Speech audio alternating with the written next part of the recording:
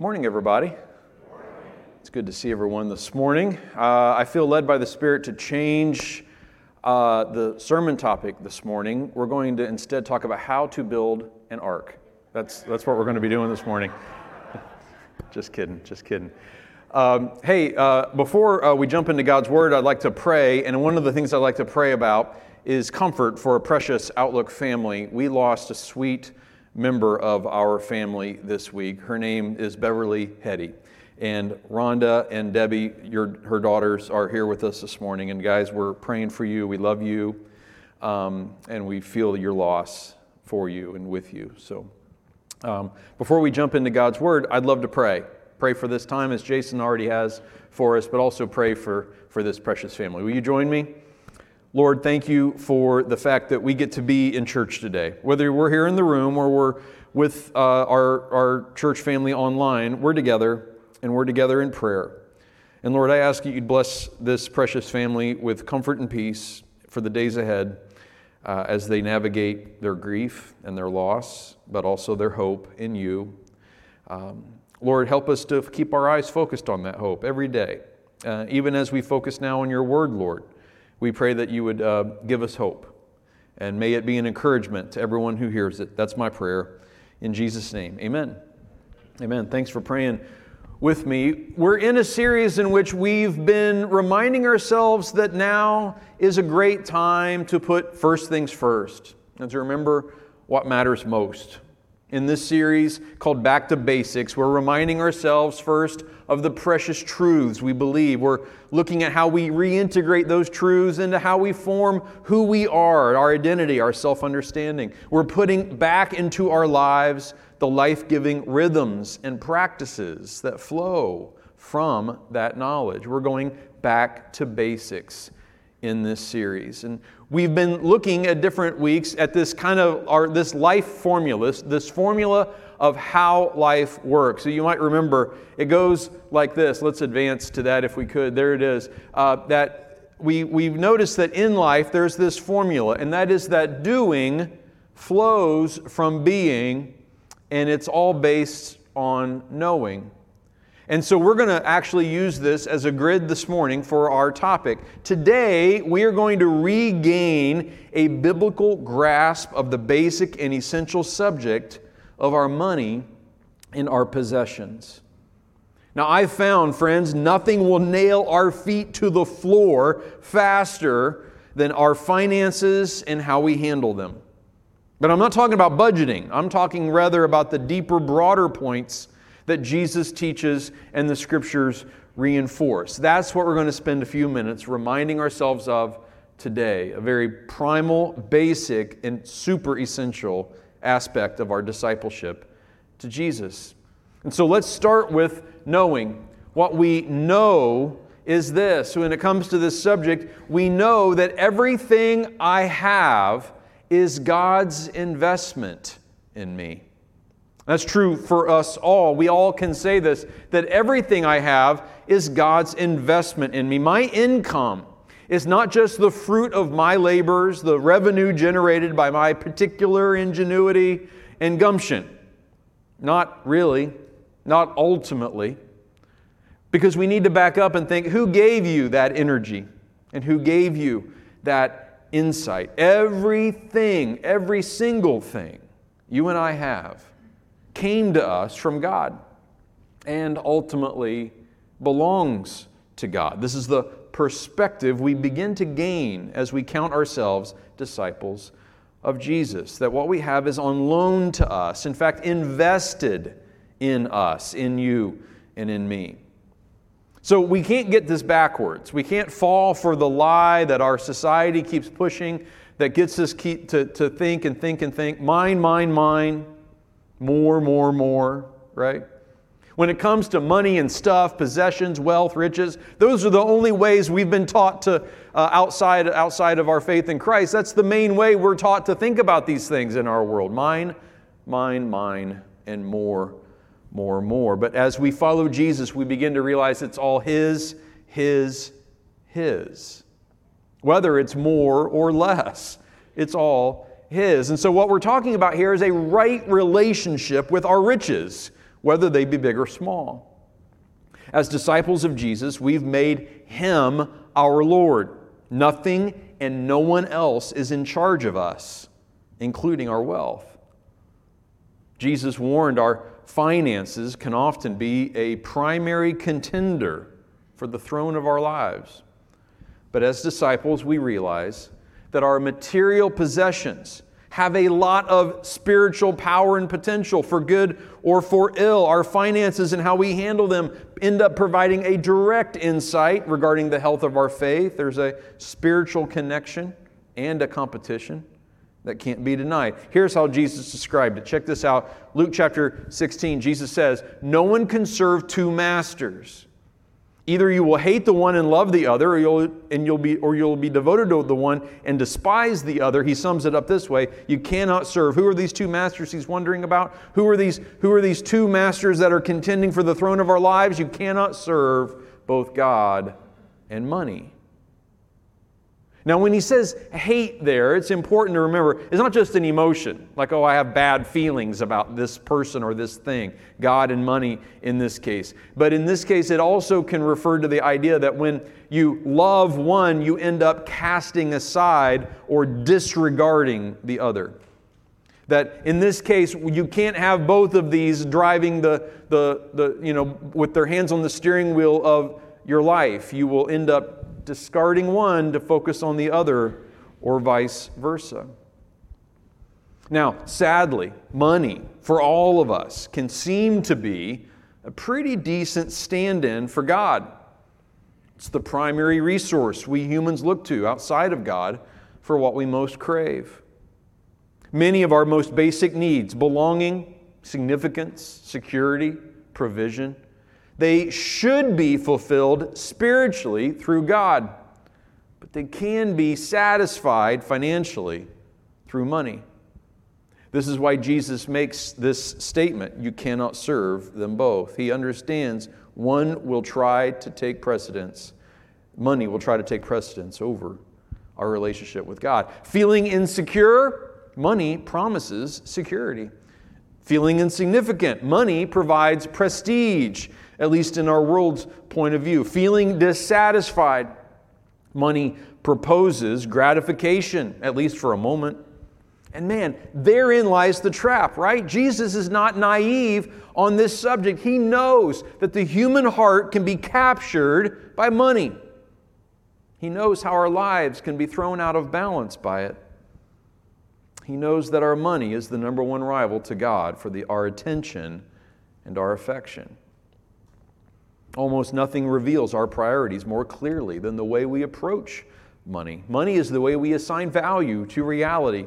Think about it. In our culture, we can actually feel shame for not making a lot of money, or the amount we somehow think we should or could. We give money that power, or we might. Often we do. But Jesus says you cannot serve both God and money. After he says this, the scriptures tell us the Pharisees, who dearly loved their money, heard all this and scoffed at him. The Pharisees were the religious leaders of the day. So I think we all can agree, don't be these guys, right? Don't be these guys. Don't scoff at what Jesus has to say here, but understand that he understands the human heart better than anyone. And when he says, you cannot serve both God and money, he knows he's giving us something we all need to hear. We must not scoff at it. We must not love our money so much that we don't hear what he says. In other words, we need to come to an understanding of what money is and what money is not. I serve God. That's what we hope to be true of ourselves. And our money serves us, not the other way around. I don't serve money. It is not my Lord. Money is neither my master nor my source of contentment. That is the goal. I'm reminded of something Jesus says in Matthew chapter 6. He talks about, hey, don't store up for yourselves treasures here on earth. Man, rust and vermin, they'll destroy them. They don't last long. Nothing lasts forever here on earth. Don't store up treasures for yourself here. Don't make that the goal or the aim of your life. He says instead, as he puts it, store up treasure in heaven. Make God's priorities your priorities. And then he says this, really, again, a super insightful thing. For where your treasure is, there your heart will be also. Again, Jesus understands the human heart. He knows that there is a battle between our own self-made financial security and rest and trust in God with our faith in Him. He also understands that where we send our treasure, the way we prioritize the use of what God has given us, is exactly where our heart will follow. That's what we will care about. That there is both a competition between God and money, but also a connection between our money and our hearts, our treasure and our hearts. Now, one indication that we're growing in a right relationship in this regard is an increasingly healthy detachment from our possessions. Because remember, what are we saying? Everything I have is God's investment in me. It really belongs to Him. Our peace of mind is decreasingly dependent on the size of our bank account. Our self-worth is less tethered to our net worth. Now that is a counter-cultural point of view. But that's exactly what we're called to be as disciples of Jesus. Counter-cultural. Why is this important? Because Jesus is pointing us toward contentment. This is a great biblical virtue that He wants for each and every one of us, so we can be content. Here's how Paul described this lesson of godly contentment to Timothy, calling our desire for riches a deadly snare. Check this out. This is Paul's advice to Timothy. If we have food and clothing, we will be content with that. Those who want to get rich fall into temptation and a trap and into many foolish and harmful desires that plunge people into ruin and destruction. They get upside down in their priorities, right? They end up making decisions that aren't godly, aren't helpful, aren't fruitful and productive. He goes on to say this, for the love of money is a root of all kinds of evil. Not money, the love of money. Again, when we begin to place our affections and our aims and all our goals and desires on money, mine, more, right? The love of money. Man, all kinds of evil flows from that. And we see that in our world today. We see that throughout our history, right? And so many injustices take place exactly because of what? Greed. Because of money on the table. Some people, he says, eager for money, have wandered from the faith and pierced themselves with many griefs. In other words, they didn't stick with the basics. They didn't keep first things first. Now that's a sobering warning, without a doubt. It is easy for any of us to get sidetracked by our stuff and the pursuit of more of it. But instead, our riches must be seen as resources that we can leverage into opportunities to trust and serve God and His purposes. So this is what we know. This is what we know. To summarize, everything truly belongs to God, and anything that's ours, so to speak, is His investment in us. Our possessions, whether they be few or many, are entrusted to us so that we may enjoy them, no doubt, and make the most of them for the work of His kingdom and the good of others. This is what we know. Everything I have is God's investment in me. Now, because we know that, who will we be? We can become a good and faithful steward of all that God has given us. As a disciple of Jesus Christ, what does this truth mean that He just spoke? You cannot serve both God and money. Where your treasure is, there your heart will be also. Jesus just said that. I'm His disciple. You are too. And if you're not, you're in the right place today. Just a little aside. Love to talk to you about what it means to say yes to Jesus. Discover that He loves you more than anyone else on the planet ever could. And He always has. I would love to talk to you about that. And you can become a disciple of Jesus as well. As disciples of Jesus, we've just heard Him say something. What does that mean for my life and my choices? A parable that He shares in Matthew 25 illuminates this really well. In it, He tells the tale of a master who assigns 3 servants oversight over his assets before he goes out on a journey. Now, when he gets home from the journey, he evaluates the return on his investments in these servants. 2 of them doubled their master's money, but one, in fear, buried what he'd been given, and it yielded, of course, no return at all. The master's commendation to the first 2 servants is instructive for us. What does the master say? And in this parable, the master is the Lord himself. We are the servants. The commendation says, "Well done, good and faithful servant. You have been faithful with a few things. I'll put you in charge of many things. Come and share your master's happiness." These servants recognized that they were being invested in by the master. They were now to steward what had been given them. It was not theirs, but they did have responsibility to do something with it, and they made the most of it. It is a pivotal moment in our lives as disciples when we realize that everything we have is God's gift to us, an investment in us, and that we are stewards called to make the most of it. We know and then we become. The sooner we realize this, the better. Think about it. If the way I handle my money and possessions is worth God's attention, it must be worth my attention too. In Luke 16, we read Jesus reinforcing this very idea. Whoever can be trusted with very little can also be trusted with much. And whoever is dishonest with very little will also be dishonest with much. So if you've not been trustworthy in handling worldly wealth, who will trust you with true riches? So in other words, it's a test of our character, how we handle these tangible earthly things that we've been given. Because when we handle them well, it grows us into handling all kinds of other things well. Relationships, spiritual responsibility, on and on. So we really have to stop and examine ourselves in this regard. Am I a steward over my finances, or am I a servant to my finances? We have to call for the question. Am I serving the almighty dollar or almighty God? Here are some ways that we can tell. Some questions here that I put together. First, on which do I base most of my decisions?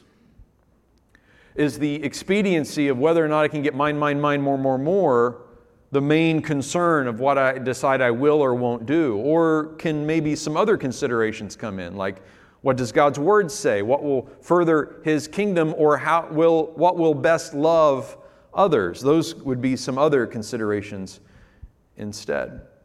Which do I allow to define me and others? Do I tie a lot of my self-worth to my net worth? Do I think that I am a person of a certain quality because I also happen to have a certain income, or I can have certain nice things? Or do I look at others in such a way that no matter who they are as a character, I tend to think less of them because they have less? That can happen, I think, to any of us. For which will I most readily make sacrifices? In other words, when push comes to shove and I need to decide what requires some extra effort on my part. And there's nothing wrong with putting in extra effort so that you might even make some extra income, overtime, or anything like that. There's nothing wrong with that. But when that becomes the only thing that we'll put in extra effort for, right?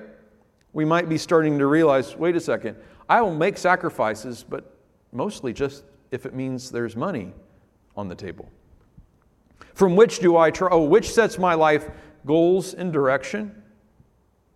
In other words, if I felt led by God to go in a certain direction, but that direction meant less income, how would I handle that? How would that sit with me?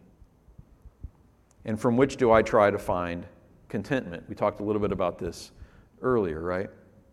When I have more money, do I feel more peaceful? And when I have less, do I feel less peaceful? I think we all could probably say, yeah, that's happened to me, no doubt. But that's a great indicator that there's something going on in me that shows that my contentment, my peace is resting on something as volatile as my financial situation.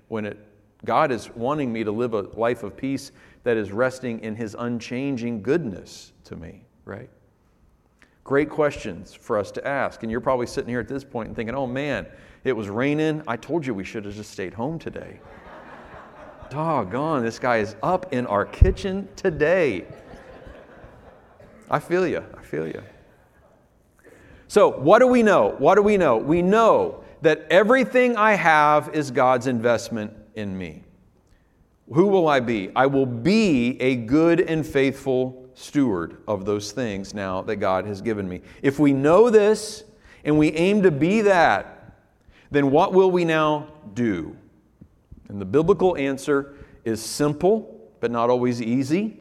It's definitely true, and it is satisfying. The do is this: give and share generously, reliably, prayerfully, and joyfully. Friends, I'm inviting you to unlock a door to your discipleship to Jesus that leads to some really great places. Back to Paul writing to Timothy, we quoted it earlier. He goes on to say this to Timothy, who's a pastor of a church, and Paul is giving him advice on what to share with the people of that church. He says, "Command those who are rich in this present world." We've talked a lot about that over the years. You may or may not feel rich, but from a global perspective, we all have more than most, to say the least. "Command those who are rich in this present world not to be arrogant, nor to put their hope in wealth," which is so uncertain. We just talked about that. "But to put their hope in God, who richly provides us with everything for our enjoyment. Command them to do good, to be rich in good deeds, and to be generous and willing to share." So the path of this richness, whether or not we feel rich, we get to lead a rich life. Command them to be rich in good deeds. This richness isn't complicated. Our focus must not first be on ourselves, but on God by giving faithfully, and on others by sharing generously. Throughout the Scriptures, we're directed to give a percentage of our income to God and His work as a natural act of devoted worship. We're talking about intentional generosity. The joy that can be found when we realize everything I have, 100%, the whole pie, it belongs to God. I'm a steward now of all of this. Whether I think it's big or small is irrelevant. I'm a steward of all of it, and I get the chance now to give generously and joyfully in a fun and in a way that will encourage others toward His work, toward those in need, toward making someone's life perhaps a bit better, toward furthering the cause of Jesus. This is the way Paul put it to the Corinthians. On the first day of each week, you should put aside a portion of the money you have earned. Doesn't get much more straightforward than that, right? But he understood the rhythm, the pattern of taking some of what God has given me and making sure it goes straight back into His kingdom. Man, this has been happening for millennia, that God has been asking His people to give a percentage of their goods into worship to Him. To the same Corinthians, he wrote this: "Each of you should give what you've decided in your heart to give, not reluctantly or under compulsion, for God loves a cheerful giver." Whenever we address this subject here at Outlook, we always make sure that you hear those words right there. Each of you should give what you've decided in your heart to give. That a message like this should always be one that's encouraging, one in which I hope you leave feeling as though you've been equipped to be a more fruitful and full disciple of Jesus, not someone who's ever at all felt pressured that you're supposed to give a certain amount. Far from it. God help me if I were to ever give anyone that impression. But I do believe God's Word when it says that this each of you means what it says it means. Each of you should give what you've decided in your heart to give, you in the Lord, and do it in a cheerful way. This passage goes on to say, others will praise God for the obedience that accompanies your confession of the gospel of Christ and for your generosity. In other words, all kinds of good things will flow from me and from you, each of us individually, doing whatever God has led us to do in a generous, joyful way. God can take all that and turn it into something that does tremendous good, and others will praise God for it. Giving in a rhythmic percentage way in which you commit a certain portion of your income to God and just begin to rhythmically give it. This is a powerful way to declare that God is first in our lives. It's a way that we place our treasure exactly where we want our hearts to be, to use Jesus' language. We give our finances because we want to fully obey God and be good and faithful stewards. We want to hear, "Well done." As basic as prayer, as basic as Bible reading, as basic as connecting to other Christians that we've been talking about these last recent weeks, this ancient practice of setting aside a percentage of our increase first to the work and worship of God is a basic, if there ever was one. It's a practice is as old as there has been a people of God. So ultimately, how much we give is between each of us and God. But whether or not we give, generously, sacrificially, consistently, man, that is pretty much a baked-in aspect of life with God. And it has been since the beginning, because He does not want money to be our master. He wants us instead to use it as a tool and let it serve us as we serve God. Giving in worship, giving to those in need, giving as a self-discipline. I'm here to testify. Once we realize that in the end, all 100% of what we have belongs to God, giving is fun. And the world needs the church. The world needs the church to be fully funded. The world needs the church to prosper. The world needs the church to do all the good it can do in this world, and we need it too. We as disciples of Jesus need it too. The church needs each of us supporting it joyfully and generously. So the question for us as we wrap up this morning is really this: is it time for a new investment strategy? Every now and then I get a call from the guy, right, who manages my 403B. Tells me how things are going. Not so good right now, right? And, we talk about investment strategy. Mostly I listen. We will naturally think about, pray about, and care about what we're invested in. So when we put our money where we want our heart to be, that's a good thing. At times, if we begin to ask ourselves, am I very happy with where my heart is right now? Do I really feel like my priorities are in line? Am I really flowing and fruitful in the way things are going? Or am I a bit out of line, out of whack, out of rhythm here? There's lots of things that can be involved in that. But for today's subject, Jesus has tapped into something that is absolutely true. Where your treasure is, there your heart will be also. When we give in support of Christ's cause, we are intentionally setting our priorities, because money has this unique ability to not only reflect our hearts, but direct our hearts.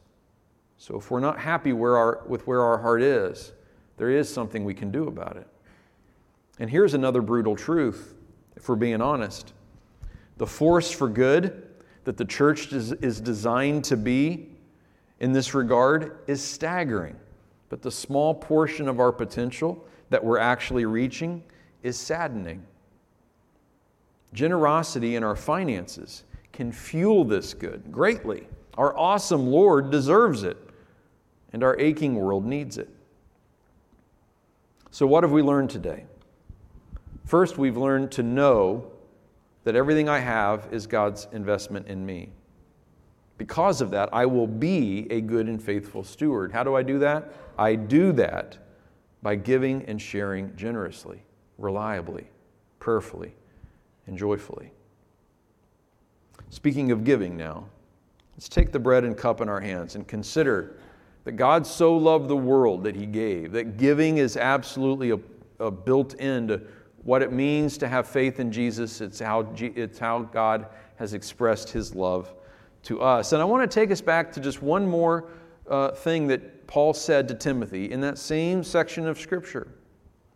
When he tells Timothy to command people to give, to be generous, to tap into the joy of that generosity, he then says this: in this way, they will lay up treasure for themselves. Remember what Jesus said. Don't store up treasure on earth where moth and rust destroy and thieves break in and steal. Instead, store up treasure in heaven. Paul's using the same language.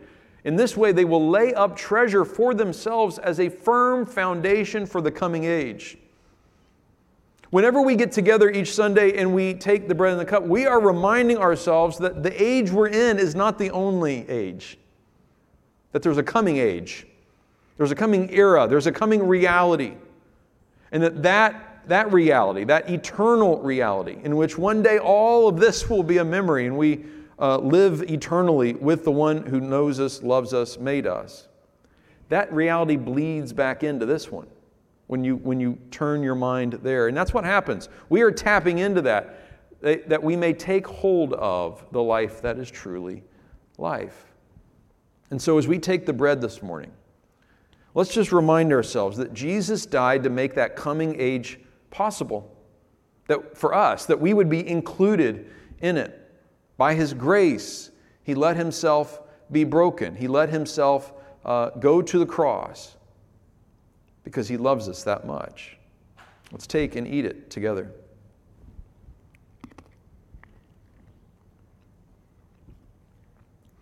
And as we take the cup, we are declaring each time that we do this that we are laying up treasure, not here, that whatever is happening here, though it's not unimportant, it's not eternal.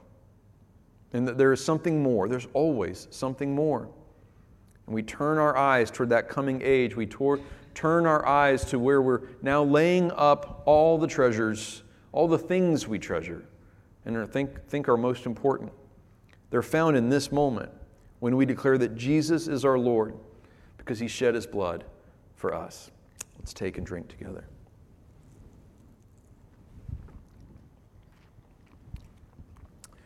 Let's pray. Lord, we thank You for the truth that we've gotten to be refreshed on today. Lord, I pray that none of it landed with an ounce of condemnation or shaming, but only with encouragement and with the clarity that I hope Your scriptures will give us. Lord, You have entrusted each of us with treasure, with earthly goods, to do heavenly work. So Lord, we ask this, that You would lead us and help us to see what it is that each of us is to do with what You've given us, that we would be found good and faithful stewards. That there'll become a day in which we'll enter into that coming age, that all of this will be left behind and none of those bank balances or assets will make any difference to us anymore. So use us to make the biggest difference with them that we can, while we can. We thank You for all of this. In Jesus' name, amen.